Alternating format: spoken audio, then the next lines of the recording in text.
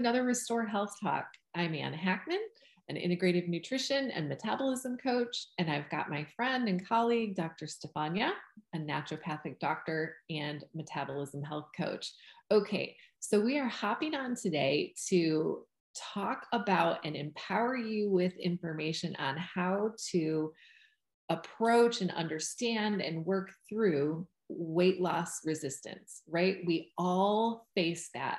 So we're going to try to do a short talk today just to really explain what's happening in your body when you come about a plateau in your weight loss journey and give you some direction and some suggestions on how to move through that weight loss resistance season. All right, so Steph, take it away. Let's just explain what we mean when we talk about weight loss resistance. Mm-hmm. Yeah, and I like the way that you described it as a season, because it certainly is a very common experience when people are trying to lose weight. And that's what weight loss resistance is. It's the inability to lose weight or to continue losing weight once weight loss has been achieved. And typically, it's in response to some changes, some really good changes that we've made around our nutrition and our lifestyle. And so those things that we've been doing that have been supportive eventually aren't moving the needle anymore.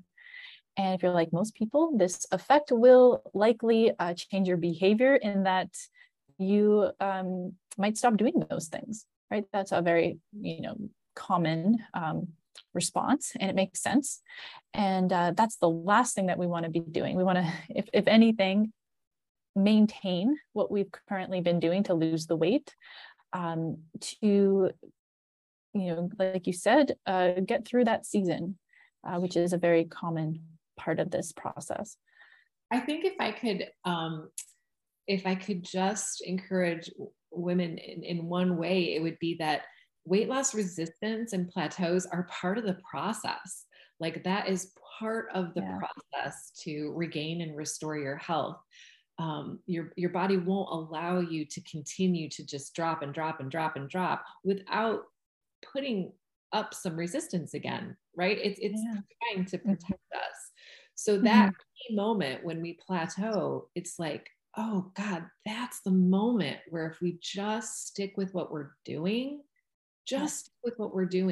and release our vision on the scale for a second, maybe even go into like a little bit more of an idea that we're in a maintenance season, and then press back into the metabolism after a little bit of a maintenance season.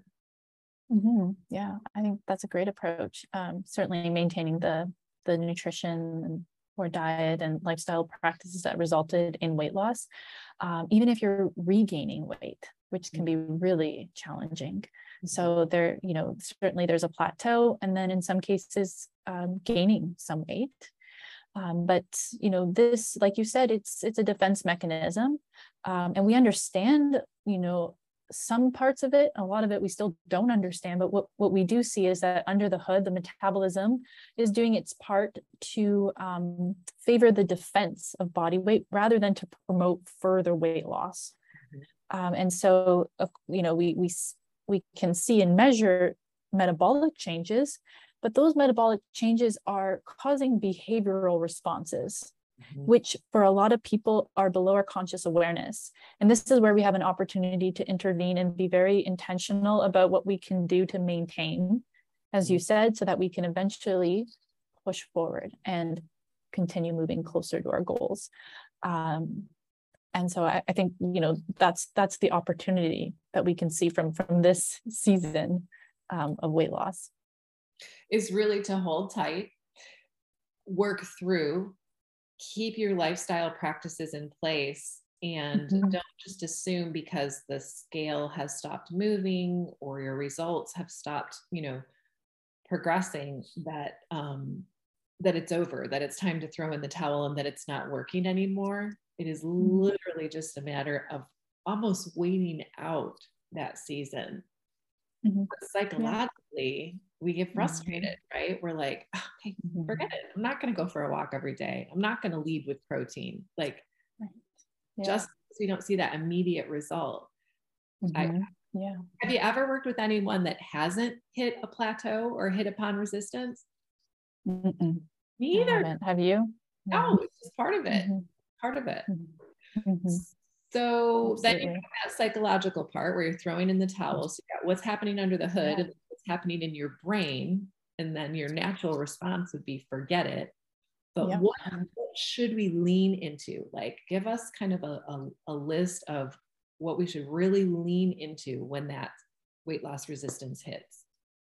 Yeah, absolutely. I think that's really, really key, because we want to eventually promote sustainable and slow, weight loss rates, right? Because we want to reduce that impact of metabolic compensation, right? Where the metabolism downshifts to prevent further weight loss, right? So there's this compensation effect. So weight loss strategies that promote, slow and sustainable weight loss are always a good idea, and that's just, so that means no quick fast weight loss diets or exercise traps or anything like that. That's, I think, a given. But certainly what we want to be doing is taking a break potentially from energy restriction. So if we're in a state of, if we're in a caloric deficit, and that's been working until a certain point, then we want to look at, okay, how do we what does maintenance look like? And so that might even be a little bit of an increase in total calories. And I do think that's crucial to continued weight loss and preventing weight regain as well. Especially if you're somebody who during this period of time is noticing increased hunger. And so being able to recognize what that range looks like for maintaining and being cognizant that we're not, because of increased hunger, increased cravings, going over that, that can, it can just be helpful to bump calories up a little bit to give a bit of wiggle room for that.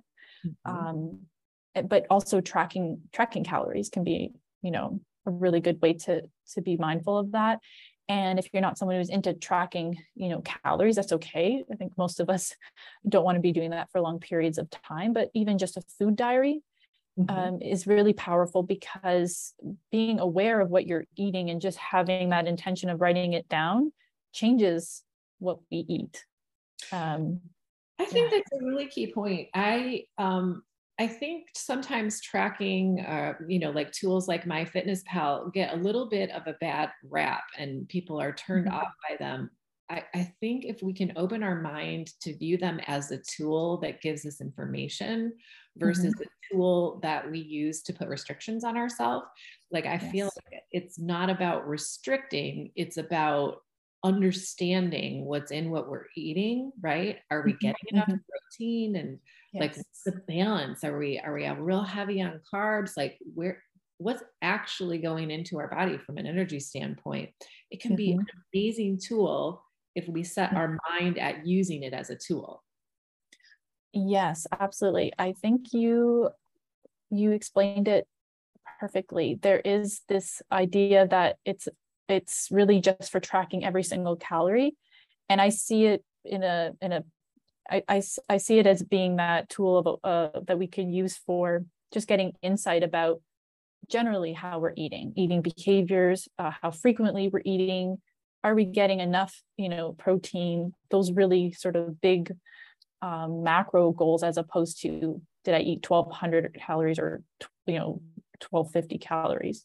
I think that that's less meaningful, although certainly important. We still want to be managing our calories, but there's so much more information that we can gather from a food diary than just total calories. And you're right that people tend to think it's just calories. And we really want to see, we want to get a lot more information than just calories from these tools.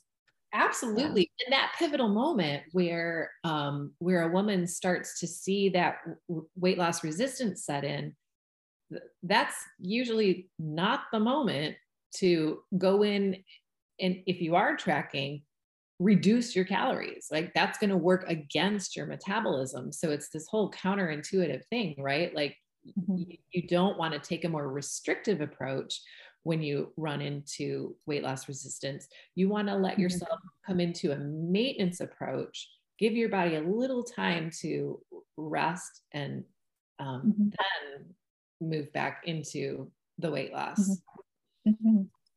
Yeah, exactly. Yeah, I think you said it perfectly. So, just what practices, we talked about paying attention to your food, tracking it, not reducing calories, keeping up your just your health practices that have gotten you to the point that you're at. Yes. What other things can we pay attention to when it comes to working through this season of resistance? I would say another really important piece, at least from what the research is showing, is that increasing protein intake is really important, at least from the perspective of maintaining lean muscle mass. Especially as we get older, it's really easy to lose that, and it's really difficult to gain it back. And when we aren't controlling for protein first, like prioritizing protein, and we lose weight, if we're not prioritizing the protein and supporting lean muscle mass, then weight loss is going to be fat and muscle. And we really want it to be more of the fat than the muscle.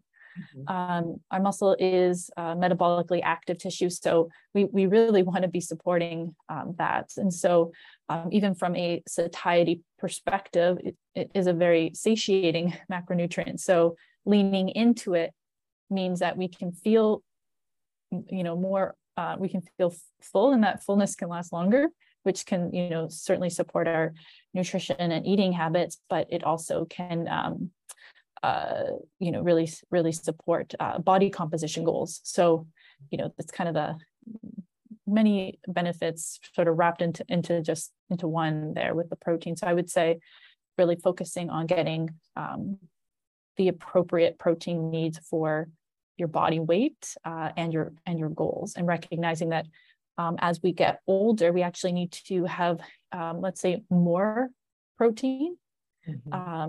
Compared to, let's say, we were in our 20s, we wouldn't need as much protein in one sitting to have the same effect. So we also have to keep that in mind. And I think especially with females, it's probably the hardest macronutrient to prioritize in the diet. And it's the one that I think we need the most. And I'm just thinking from a bone health perspective, a muscle health perspective, a mobility perspective, and a metabolism perspective.